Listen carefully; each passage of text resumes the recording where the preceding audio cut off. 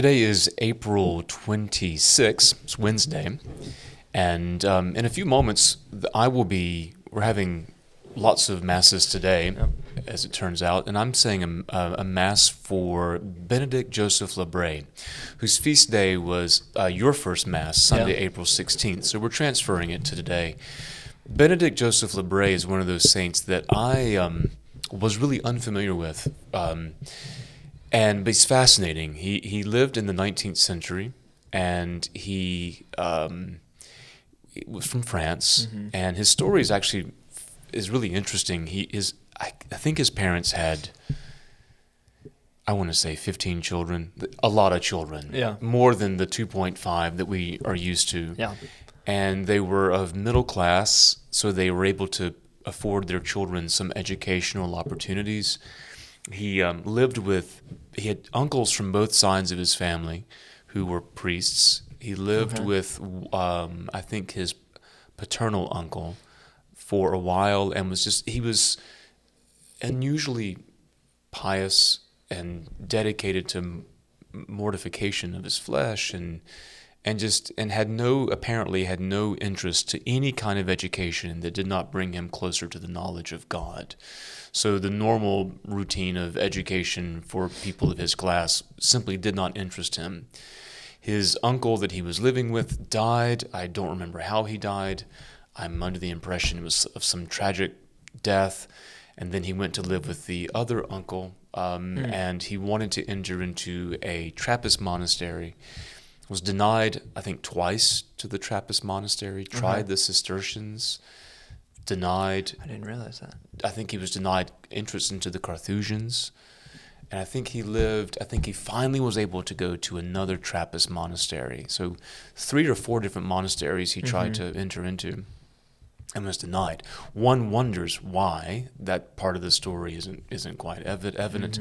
But then his health, he had declining health, and so he had to leave before he could ever enter fully into the monastery. So then he just basically spends his time, the remaining, I think, 13 years of his life, initially wandering from pilgrimage site to pilgrimage site, and going and praying and staying there, and then ultimately ends up in Rome, and was dedicated to sleeping outdoors, and he died. He collapsed on the steps of a church dedicated to the Virgin Mary in Rome, and was moved to a house just behind the church, and where he died. He was buried in that church, and so he's not known for in his life as anything extraordinary other than wandering from place to place. He wouldn't beg for food. He would only eat what people gave him or what he could rummage through and find. And I think he spent a lot of time at the Colosseum, I think I remember reading. And so he died and was canonized in 1881 by Pope Leo XIII. But his intercession proved to be very powerful after his death. And he's the patron saint of the homeless, and even there's some attribution to being the patron saint of the mentally ill. What I love about Benedict Joseph Labre is that he was an ordinary individual who just lived extraordinary life of prayer and itinerant holiness, that in many ways we can find some parallels to our homeless guests. Basically the things he endured, never really finding his way, wandering, having real ambition, but there's a lot to his story we don't know, and just simply nothing ever really clicked the way that he was wanting it to click, but had a extraordinary perseverance, and what better way to collapse and die than on the steps of a church. Again, I don't know the story. I don't know if he was denied entrance into the church, or if he had been there a while, or if it was evening, or whatever. One should not draw conclusions with a paucity of information. We're not saying the church should have let him in. I don't know what the story was, but he is the name of our guild that is dedicated to dealing with our homeless guests and ministry with the homeless. And so we're having a mass today to honor that guild. But he's one of those wonderful stories of people that is remembered in the church, but may not be as widely known as the others. That he's worth a Google. He's worth reading about him and discovering more about his story, because he is inspiring, because we can, in many ways, can certainly relate to him. How many times have we been denied entrance to a part of our life that we really, really wanted? Yeah. And how do you pivot? How do you remain faithful? And his real dedication to the poor and going from holy place to holy place as a reminder that that is our home, and that there is an address where we spend the night, and then there is our home. Yeah. So while he may not have had a permanent dwelling, he definitely, in the spiritual sense, was not homeless, because he knew exactly where to go. In fact, I think I remember reading that he would make a pilgrimage in Italy to the Holy House in Loreto, which is another powerful image of not being homeless in that sense, in that he knew where to go, but he chose to live as a witness to that poverty and life of prayer. So I've developed a devotion to Benedict Joseph Labre, and we're fortunate to have a second-class relic of the saint. So looking forward to doing that today. So it's a reminder that there's all kinds of people in this great communion of saints, in this great cloud of witnesses that we have, that are totally relatable, and more contemporary than we would have imagined. That are our companions in prayer, and I'm very grateful for them. Yeah, I think what you said is perfect. He's a great example that forces us to not make assumptions with little information, because if you've ever volunteered at our shelter, that kind of is your challenge. Is you get a snippet, one story of this person in front of you's life, and your tendency is to sometimes, with a good intention, I want to solve this problem, so you start making assumptions, and you can't do that. You're given this brief encounter with this person, and you give them a place to stay for the night, and you don't know their full story. You don't know where they've come from, maybe, or where they're going. But what you do in that moment is what matters most. And it's we give them warm food, a safe place to sleep, and then obviously we connect them with resources to help them long term. But that practice of not making assumptions about this is why they're homeless, or this is what their real problem is, that can be hard sometimes. And when we have only a couple sentences of who Benedict Joseph Labre was, we almost want to do the same thing with his life, and it's a good practice not to, and to try to approach it with, a veil of mercy and grace that kind of covers everything. Yeah, and we would be very good in the future to have some members of our parish who work closely with this ministry to talk to them about this. Right. But Benedict was homeless, if we were to use that phrase, by choice. Yeah. And one of the things that I have learned in the past decade of doing the shelter here is to really understand what Jesus meant somewhat when he said, "You will always have the poor with you." Mm-hmm. I think that conventional wisdom says, build a bunch of dormitories and we'll solve the housing crisis. Throw a bunch of money into their accounts, and we'll solve the housing crisis. It's simply not that simple. I don't have the solution. Don't think anyone has the solutions, but you could give every single person we serve a great mansion and an account full of money, and they may be homeless in 3 months. They may go through it. There's all kinds of complexities involved with this, and our response is to be merciful and is to show compassion. Regardless of the circumstances, to what got them there, and not try to fix their problems, to help them find the resources they need to make sure they're healthy. But lives are complicated, and there's a gentleman who's living in our parking lot right now by choice. There are all kinds of resources available. Those aren't the ones he wants to take advantage of. And the first time I was really challenged on this was 10 years ago. It was 2013 in September. I was in Norwich, England with a pilgrimage group, and there was a woman who made a tent outside Norwich Cathedral, and that's just where she slept. And Canon Hazelock was giving us the tour and just simply said, and he said her name, this is where she lives, and he said, people are often very cross at us and say, how dare you, this massive cathedral, and with all of your land, and you let her sleep outside. He says that this is what she wants. As a little girl, her house burned down. Yeah. And she's terrified of sleeping under a roof Yep. because she's traumatized by that. So she would never sleep under a roof in a shelter or if we gave her a home. She was so scarred by it and certainly had some other mental illness issues. But the most compassionate thing we can do is to not kick her off this property right here and let her have her own tent. That's what's best for her right now. And that was an eye-opening and powerful experience to say, it's not for me to try to tell you what you need, but to be open to learning more about you and helping you discover with you what is best for you. And Labre is a great example of that. People I can imagine would probably say to him, dude, come inside. Yeah. But that's not what his calling was. Now, I'm not universalizing that and saying that all of our guests are Benedicts and this is their whatever, Right. but it's a complex ministry that we need to be patient and be present with each individual and see Jesus Christ in them. So that's what that Mass is today. Well, wonderful. Well, let me open us up in prayer, and then we're going to get into a discussion about the Bible, how we were raised in it, and maybe what our favorite Bible verses are. So let me pray the third Sunday of Easter Collect. Let us pray.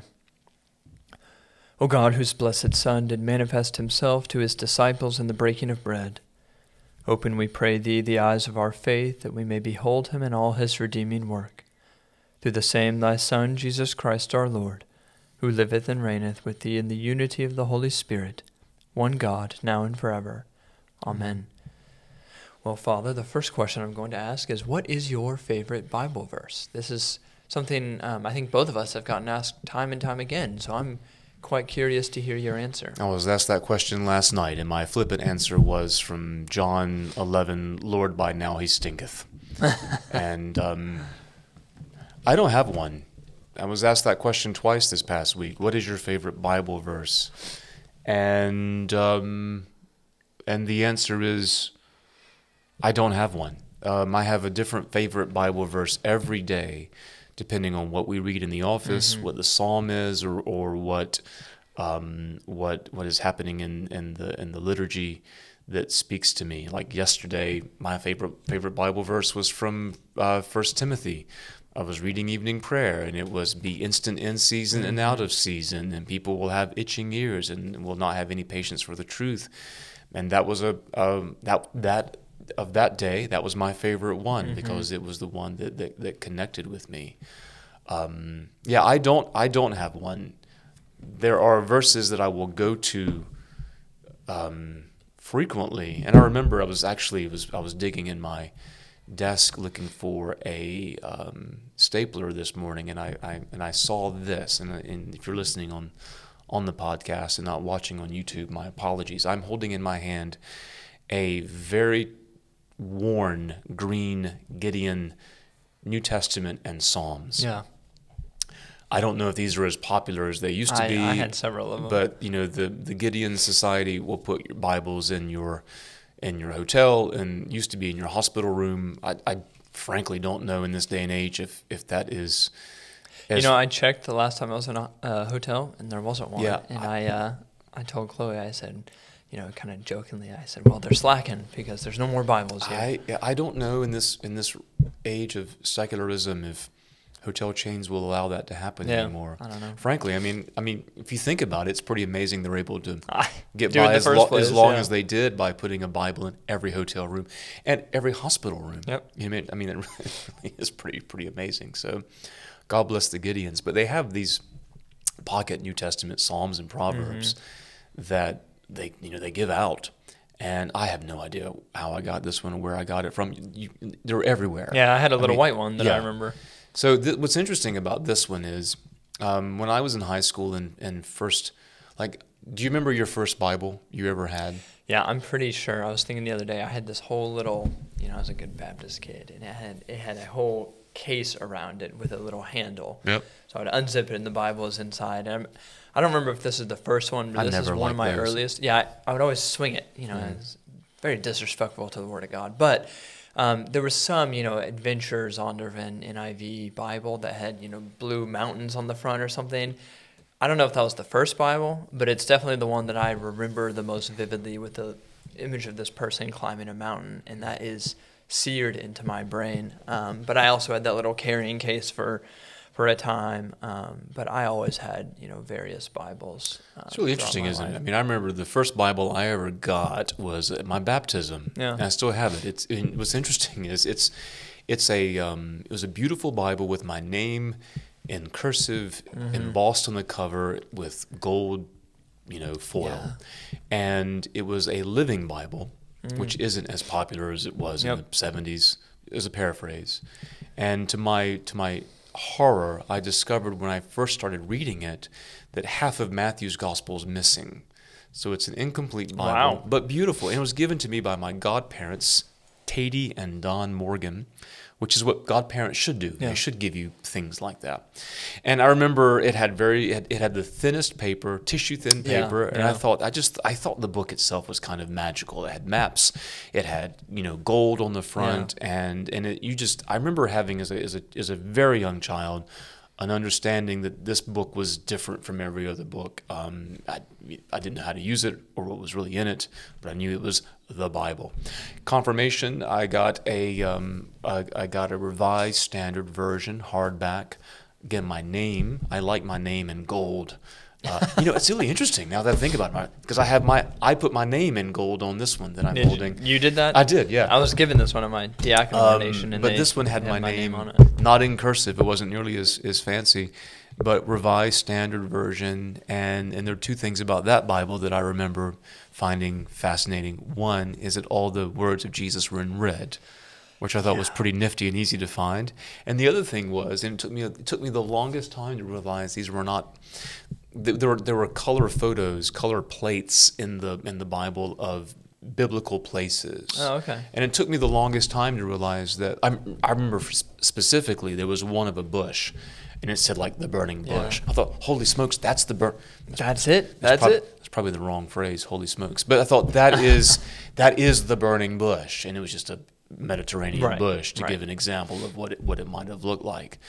But what I love now, having been to the Holy Land 3 times, is I could go back to that Bible that was given to me in 1980, whatever, and say I've been to a lot of those places. But so that was interesting, because that Bible helped me realize that, okay, the Bible within the Bible are the words of Jesus, and that the places the Bible is talking about are actual real places on planet Earth that he lived and that he went to, and that we can go to as well. And that was probably the one I started reading in high school. It was the only one I really had. And then the one I really started to read was in junior year in high school. I think I've talked about her before, dating a girl who was very devout, and her mom gave me an NIV study Bible. But the one I'm holding, this Gideon Bible, this shows my immature relationship with the Word of God in high school, a very superstitious relationship with it, is that going back to the first impression that the Bible had these magical words that I think in my naivete, I thought that if I just said these verses, this goes back to sort of my relationship with having a favorite Bible verse. If I could just utter these words at the right time, things would be taken care of. And I remember Psalm 9 and 10, chapter 9, verses 9 and 10. For whatever reason, and I think it was from this Gideon Bible, I remember, this is so silly and so stupid, but it was true. So it wasn't stupid, it's just looking back now, it seems ridiculous, of being a high school football player and nervous about, it's really interesting, right? If you watch all these athletes on television, baseball players before they bat will make the sign of the cross. Draw it in the dirt. Football players who certainly aren't liturgical at all are making the sign of the cross when they score a touchdown. It's frankly kind of superstitious. And if I can just simply use these words or do this act, I'll get the hit or I won't strike out. And I was the same way. And so I would put this, the reason why it's so kind of smushed is I would put it in my football pants. Are you serious? Yes. in my football pants during warm-ups. I wouldn't wear it during the game. But during warm-ups, I had this. This is put on the armor of God. This is my armor of God. This is my talisman. This is my amulet. This is whatever I needed to.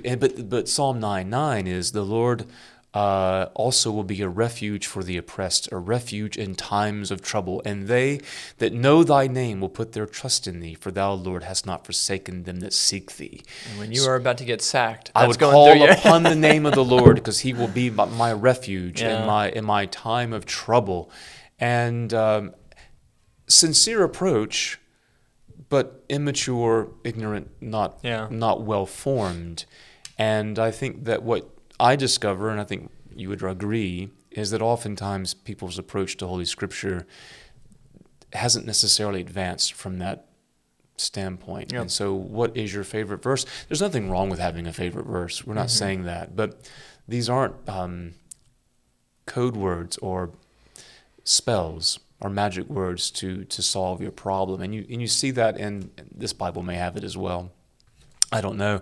I don't dislike them, but I remember my early Bibles would have, when you feel, the index, anxiety, go to this hopelessness, verse. loneliness. Which, again, I'm not going to, hang on. Yeah, here it is right here. Yeah, there it go. is. Yeah. So afraid, anxious, backsliding, bereaved, bitter, critical, these are all these verses. It's fine. It's great that they have that. But I began to think, all right, I'm having this problem. Let me solve it. Yep. Here's my recipe, and boom. Yeah. It's just not how it works. These verses enter us into a greater story and truth where Jesus Christ is revealed in our life when we put our trust in him. But Holy Scripture is deeper than that, and should be viewed deeper than that. What about you? I think slightly different context growing up, but I think some of my earliest memories of Scripture, apart from the stories, Noah's Ark, stuff like that, knowing the stories, was memorizing it, and which was actually very helpful. I did, Awanas, which is a thing Baptists do. What does that stand for? To this day, I don't know what Awanas stands for. Worker approved. Oh, I should know this. I mean, you see signs in churchyards, Awanas meeting today. That's really, Isn't really it sad. Like a worker.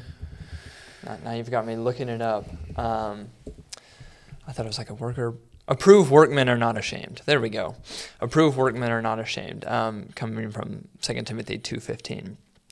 A workman that needeth not be ashamed, rightly dividing the word of truth. I always thought it was, I want a more Jesus or something. Yeah. Okay. But, memorizing huge chunks of Scripture as a young kid, and then, continuing it, and I think it ends in 6th grade or something, and you get the Timothy Award.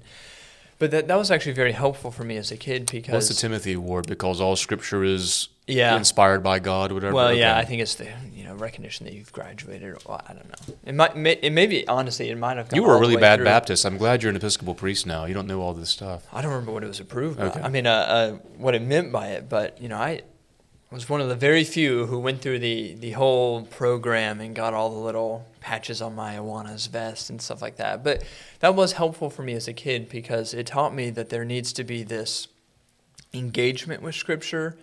I'm not going to memorize passages from my favorite, Chronicles of Narnia book, but I do memorize verses from the Bible. And that was a helpful way of saying, like you said, this book is different.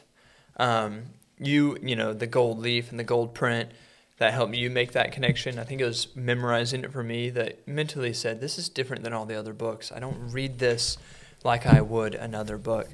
But as I got into high school, I played on the baseball team and wasn't very good. But a lot of the players, I went to a Christian school, would write verses underneath their hat. And I remember, Same thing. And I remember having a thought one day, and I was like, kind of asked one of them, I was like, God doesn't care if you win this game or not, right?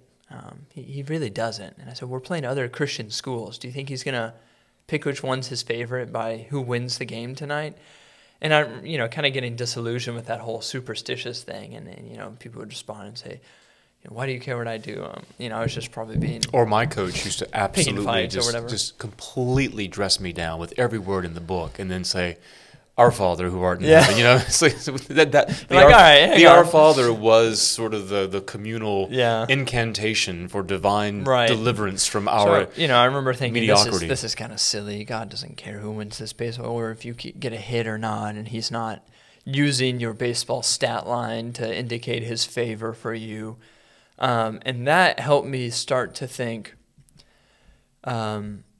I think we're bringing up two kind of essential questions about as we relate to the Bible. And when I was little, I had favorite verses for a time, and I remember if your favorite verse was John 3:16, at least in my crowd, that was your signal that I'm religious, but I don't read the Bible too much. And if you had a weird verse that nobody knew off the top of your, well, that meant you really read the Bible. And if you had an Old Testament verse that was your favorite, now you're really reaching, and it would kind of just get silly. But I think the two questions that we're kind of getting at when we talk about, do we have favorite verses? What does that mean? How do we use the Bible? Is what is the Bible, and what is it for in our life? Is it for comfort when we're anxious? I think it can be. Absolutely. I think those indexes can be helpful. Yep. But I think if that's where it stops, that's where we miss some things. I preached before on a phrase that Ephraim Radner, an Anglican theologian, has said that I think is really helpful in getting people to start taking the next step. And he says, before Scripture is about anything, it is something. And that helps us, like what we said, this is different than every other book. If we actually believe that Scripture is something before it is about something, then it's not just another story that happens to be religious in nature. It's not another fiction book on our shelf, and we just really like the story it tells. But it actually is something different. I was talking with the youth this past Sunday. We're starting a series on kind of the reliability of the Bible, but also how we use it in our lives, and kind of getting them to know the big overall story of the Bible. And we looked at the catechism in the back of the Book of Common Prayer, and it uses the word inspiration. And, we all hear the word, but what does that actually mean? And we talked about if the Bible is inspired, what does that mean about it? It means that it's the Word of God on every page, and that sets it apart from every other book, meaning we shouldn't read it like a beach read. We shouldn't read it and, kind of say, that chapter is kind of boring to me. Let me skip over it. We need to learn how to engage with all of it because it actually all has something to say. I think it's Origen who says, before Jesus, Scripture was water, and after him it becomes wine, so that every single word has this richness to it. And if we can train ourselves to, and it's not always easy, to find, Jesus and the truth of God in Leviticus, then the whole Bible kind of opens up for us in a way that it doesn't if you just say, I'm anxious, what are the verses that deal with that? All right, got it, and you move on. And because what I think that what ends up happening, what happened to me when I was a kid doing that is it doesn't always fix your life that second. You still feel anxious, and the verse says, don't be anxious in anything, but cast your cares on God, and you think, this isn't really helping. The spell didn't work. The spell didn't work, and you kind of get disillusioned with it, and that's when people walk away. It's not a novel, and it's not a recipe. Yeah. It is something. It is the revelation of God. And practically, then you get to the conversations of, well, what does that mean? How do we read Scripture? And I think if somebody came to you and said, I want to get better at reading the Bible, how do I do that? What is kind of some of your go-to responses? Well, what I say is, here's what you don't do. Yes. Don't start Genesis 1:1 and make your way to Revelation, 20, whatever. You will. We've talked about this on the podcast. About a month in, you'll burn out. You'll burn out. No, I think if you make it a month, you're heroic. I think you'll make it 4 days and say this is absolutely brutal. Yeah. Your first genealogy, you're done, and I get it. So I think that you have to read Scripture in the way that it's best read, and that's in the context of prayer. Yeah. You can read Scripture devotionally, which is wonderful and good, and devotionally could just simply be, I'm going to read Scripture for the sake of reading Scripture, which frankly is something that probably clergy should do more of, because all of our, not all, but the majority of our scriptural engagement is preparatory or to Bible study, preaching, or liturgical, that we're we're reading for the sake of the community, Yep. but not sort of sitting quietly and just reading, Yeah. which is, now we do that in the daily office, Mm-hmm. and we do that maybe more when we're praying the office on our own, Yeah. if we give ourselves time to do it. Mm-hmm. But the beauty of devotional reading is just reading it, and then if the appointed reading ends at verse 7, Keep I'll going. just keep going. Yeah. And for those who use the prayer book says you can absolutely expand the readings at your discretion. Basically, you can lengthen them. So don't stop if you're happy to be there. So I think the best way to read the Bible is to have to follow a lectionary, Yes. which will then present you a more sustainable way of reading Scripture than just simply from beginning to end. Because again, go back and look at the older podcast episodes. I'm not sure which one it is. We've talked about this. The Bible is not laid out in a perfect chronological order or even a perfect thematic order. Correct. It is arranged in a way that, I mean, the Old Testament, for instance, is arranged basically based on the length of the books. The longer prophets are first, and they get shorter and shorter at the end. And sometimes there's some chronological order, but oftentimes there's not. And it's more complicated than that. A lectionary will give you a thematic ordering that where Scripture will interpret itself, which is the beauty of a lectionary. But also you're praying. And what is Scripture supposed to do? Scripture is the revelation of God. How do we know God? How do we come in contact with God? Prayer is that gateway to do that.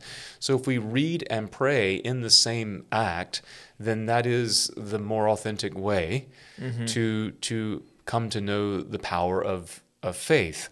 That's what I would recommend. And the beauty is there are apps and there are websites and there is the prayer book that tells you how to do it, that you can, without a whole lot of effort, begin doing that. And the good news is the Scripture selections aren't a burden in terms of their length. Yeah. You can do it. I have done the office easily sitting in the car pickup line before from either a book or even the app on my phone to get it done. It certainly can be done. So yes, that's my advice: is to not view the Bible as a John Grisham novel, and you start at chapter 1 and you end at the end. It's not how it works. Yeah, I always try to encourage people, and this is hard. This is hard for me still. Is that when you're reading the Bible, I think in the back of our mind we are constantly thinking, how does this apply to my life? Yep. How does this apply to my week with what I'm struggling with? And I think the more you can put that off, not that it won't happen, it will naturally happen, but the more you can put that on the back burner and think, how am I entering into this story or the world of Scripture? I think that's actually the key to longevity, to a lifetime of engagement with the Scripture, because what I think it's doing is trying to take your life and place it in the context of God's revelation, rather than trying to cut up God's revelation and say, this part applies to me, this part applies to me, and then you kind of leave the rest go. Well, that doesn't really apply to me, so I'm going to let it go. The more you can engage with the entirety of it, I think the more it comes alive for you. Practically, I think the lectionary is one of the best ways to do that, because that forces you to read verses you may have not wanted to read in the first place. You get to... maybe it's a chapter you know very well. Maybe it's John 3, and you know John 3:16, and if you were reading it on your own, you'd probably skip right there, read the verses around it, and be done. But maybe you've got to start with verse 1. Well, that might make John 3:16 come into a new light for you, because you've read the context before it, the conversation that comes before it. And I think that is always the practical advice I always give people is, it's a mental switch, but try to just say, what is the Scripture saying? What is the story saying as it is on the pages? And then later reflect on, what is this teaching me and stuff like that. And the way to help that is to avoid going immediately to the bottom page, to the study notes that they have, and avoid, people will say, what Bible should I get? The answer is the one you'll read. I mean, that's literally honestly, anyone. Some are definitely better translations than others. avoid paraphrases, avoid overly thematic Bibles. Bibles for manly men or Bibles for career women. I mean, Silly. It's kind of silly because you don't want to view those study notes or the commentaries as the answer key to the test. And it's like when you get the books and the textbooks, in school, where here are the questions, and you flip to the back and find the answers. Yep. You never really engage with the question. You're just geared to get the right answer, so you go to the back immediately and do the answer and not turn it in. No, sit with the text. Let it confound you. Mm-hmm. That's part of the process. Yep. Let it confuse you so that you still wrestle with it. If you read it and go, yeah, I got it. I know what that means. We're missing some of it. Yeah. Some things are obvious, but even the obvious ones still challenge that we spend our life thinking, gosh, that's really a hard reading. Yep. And we see this, Jesus himself, how many times would he say something, and his disciples, John 6, I'm the bread of life. If you do not eat of my flesh, you will have no life in me. They come and say, this is really a hard teaching. He talked about marriage. What marriage is. This is a hard teaching. This is really hard. Of course, absolutely. Yeah. No one said it wasn't. No one says it's easy. Not overly complicated. Yeah. But not easy. And our risk of making the Scripture easy is when we just try to piece it into our lives.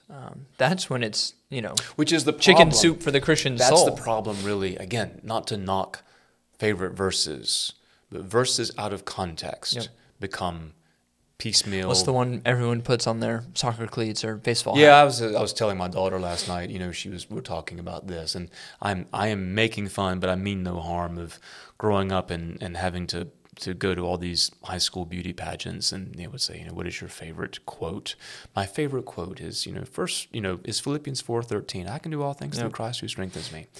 And that became, no matter what it was, there was no engagement with faith or suffering or self-denial. I was about to say, the context of it always cracks me up, because it's about enduring suffering and giving even when you don't have much money to give. That's right. So I think, great, you ready to give? And Philippians 4:13 is, when people use that, they're like, I'm going to align my loyalty with Jesus. I like Jesus, and therefore I will score this touchdown. That's just kind of not the whole spirit of what's happening here. Right. Yeah, I think that is the risk. Kind of all of us bring to the table. You can endure all things. You can, through Christ, who gives you strength. Yeah. That's different than taking over the world. Yes. I think everything we've been talking about is not to make this sound too heavy or harsh, but it kind of is a pride issue. Are we trying to make everything that's been given to us about us? How does this help me? How does this make me feel better? Or are we willing to say, how can I be shaped by these things? And that is the switch that every day I try to remind myself is, the Scriptures have been given to us. The Mass has been given to us. The liturgies and the prayers have been given to us, not to make me feel better, but so that I'm actually shaped by them. Which makes you feel better. Yeah, which the ironic part is, that is what actually makes you feel better and more free. It's, I was writing in the Ordo the other day, I think it's 2 Timothy, but the verse was, your commandments are not burdensome. It was 2 Peter. Now I'm second guessing myself, but the verse was your commandments are not burdensome. And writing about the ironic part is when we actually view the commandments of God as means to freedom, then we actually are happy and more free and stuff like that. But when we view them as a burden, they actually make us feel more burdened because we're kind of bringing that element of pride into it, that I want to be able to decide what's best for me or decide what I want to do. And it's when we give up that control that we actually find the most freedom. Yeah, that's kind of the whole ironic part about Christianity. Well, and also when like today in the Mass this morning, the first lesson was from 1 Peter, and he says this really challenging statement. He says, if you are buffeted, if you're being slapped around in life because you screwed up and you suffer and you endure that patiently, well, so good. What? Yeah, so what? But it's when you do something that's good and right, and you get slapped around, that is more difficult to endure that patiently. And when you think about that, that's a real challenge to us because we want to always lash out and then start fixing other people. Yeah. Why are you doing this to me? Yeah. I don't think anyone is asking us to willingly endure abuse and justify abusive situations and things of that nature. But I think the challenging thing is to say that it's not my job to change how you think about me, or how you feel about me. If you hate me without cause or do things to make my life more difficult without cause, I need to focus on how I respond and not obsess about how you should be doing things, which is completely contrary to the default setting that we have. Right. How dare you? Let me tell you something about you that you don't know and how I can fix you. Whereas what Peter is saying is Jesus Christ endured patiently because he did everything right and was loving. And when we unite ourselves to him and we think on him, we're able to ignore a lot of the nonsense in the world because we are focused on him. And he certainly knows what this is like. So that is how we sort of enter into this scriptural world, and no one wants to hear that. And if you read if you read those texts apart from Jesus and focusing on Jesus, it doesn't make any sense, and we can easily ignore it. But when we see Jesus on the cross and we come to the Eucharist as often as we can, that is put in our mind. He died for us. We see him. Being Christ-like is to endure that suffering and injustice, as he did. Well, neither of us gave favorite verses, so I hope our listeners aren't too upset. But that was kind of the point, is the lifelong pursuit of Scripture should give you, ideally a new verse to think on every single day, or at the minimum every single week. And that kind of is the point, is it's this lifelong pursuit where at various points in your life, various portions of the Scripture will speak to you. And hopefully a life well lived brings you to the end where the entirety of Scripture has at various points in your life spoken to you. I think that is the goal that we're all striving for. Yeah, absolutely. And again, if you have a favorite Scripture, great. Yeah. We're not knocking it. Yeah. But don't view it as a superstition. Correct. Don't view it as an incantation. That when you get worried or anxious, it's going to solve everything. That's going to leave you disillusioned with it. But Scripture is for our teaching, for our training in righteousness, as Paul says to Timothy. The entirety of it exists for our benefit. You know what I should have brought in, now that I'm holding this green Gideon? I showed this to you, this Gideon Bible, that I was given my grandmother's Bibles. Yeah. And do you remember the New Testament of the same size that had the steel cover? Yeah. So, and this is common. It was a small New Testament, and I think it had Psalms, and it had a metal cover that you would put over your heart. Yeah. And the idea is the Word of God is on your heart and will protect you. But this was a literal protection in case you get shot. It would stop the bullet. And I have to go back and see what was actually on the cover of the Bible, because it was something to that effect. And I think we've all heard stories about people whose lives have been spared by doing that. I mean, that's a devotional way to say it's in your heart, and that's why, like, bishops, and we'll end, but the bishops will put their pectoral cross in their pocket over their heart to do that. That is one thing to say, I'm keeping the Word of God near me. And that's an outward way of saying this is my spiritual protection. If I ingest the words, read, mark, learn, inwardly digest, Ezekiel, eat the scroll, all of that, but to view it as this is my superstition, this is my good luck charm, is an abuse on the Word of God. Yeah. Well, let's close in prayer. Our Father, who art in heaven, hallowed be thy name. Thy kingdom come, thy will be done, on earth as it is in heaven. Give us this day our daily bread, and forgive us our trespasses, as we forgive those who trespass against us.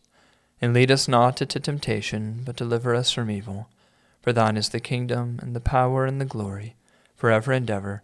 Amen. The grace of our Lord Jesus Christ, and the love of God, and the fellowship of the Holy Spirit be with us all evermore. Amen.